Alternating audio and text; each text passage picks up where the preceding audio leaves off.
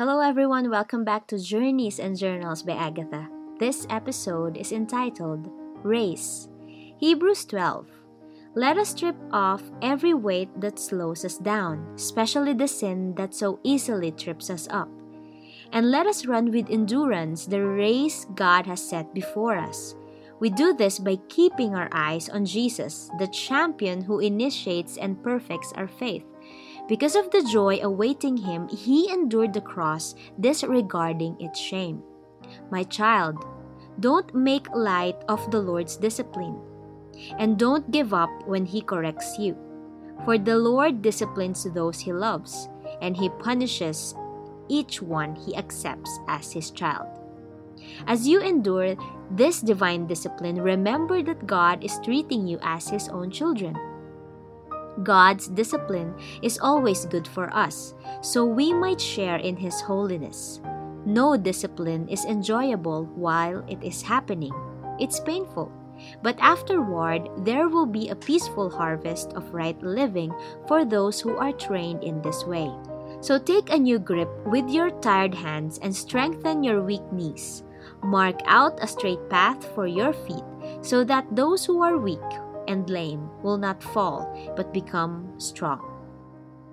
One of the most painful words, discipline. Two words also come into mind, punishment and training.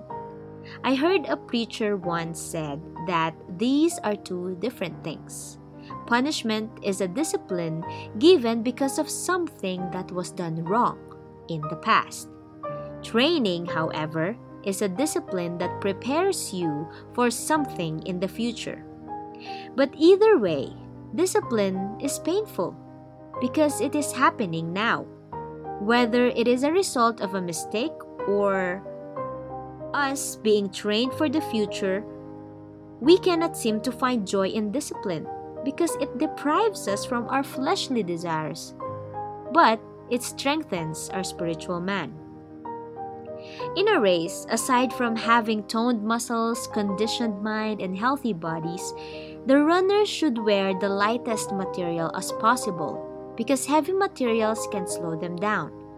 They train, eat well, avoid stress, and set their eyes on the prize. The goal is to win, to be first.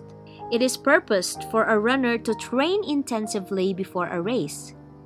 God likened our lives here on earth to a race. He designed it to be this way. We too need to be trained, depriving ourselves from the things that make our flesh stronger, but consuming the things that strengthen our spirit.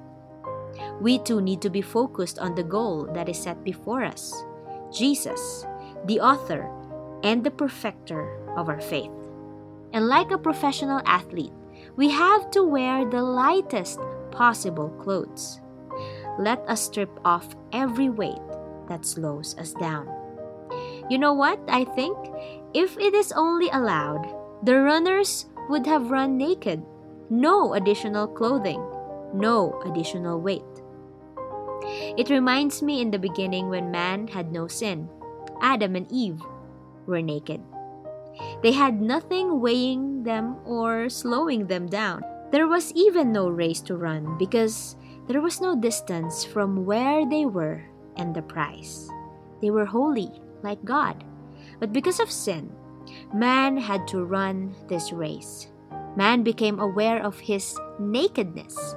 And ever since, we have to wear something that would weigh and slow us down.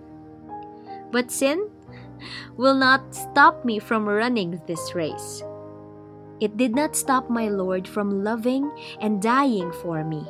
The Christ himself stepped down on earth, endured the cross, disregarding its shame, so I may run and win the race that is set before me.